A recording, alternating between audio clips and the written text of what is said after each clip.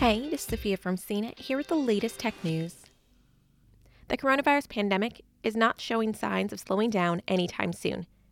With 8 million cases now reported worldwide, the U.S. is leading in the total number of cases per country, with Brazil following close behind.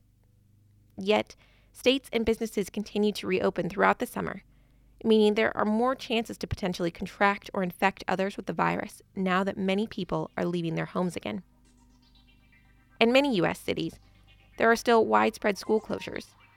Many people are now working from home, and countless businesses like restaurants, bars, coffee shops, fitness studios, and gyms are remaining closed or limiting operations in an effort to keep people at home.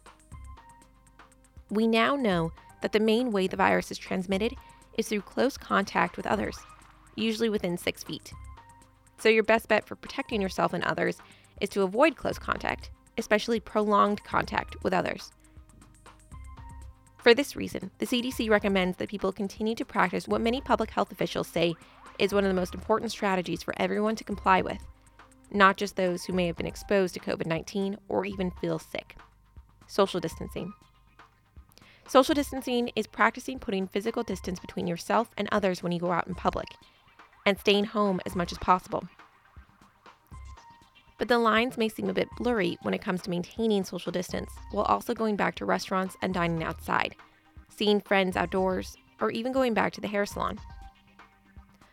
White House Coronavirus Response Coordinator Dr. Deborah Birx told CBS News that COVID-19 is about 2 to 3 times more contagious than the flu. And that's why we want everyone to do everything they can. Officials from the Centers for Disease Control and Prevention and the World Health Organization are urging young and healthy populations to comply with social distancing, especially since you can carry this virus and not display symptoms. This means that even if you feel fine, you can still infect others, especially the elderly, immunocompromised people, and people with certain health conditions who are at a greater risk of getting seriously ill.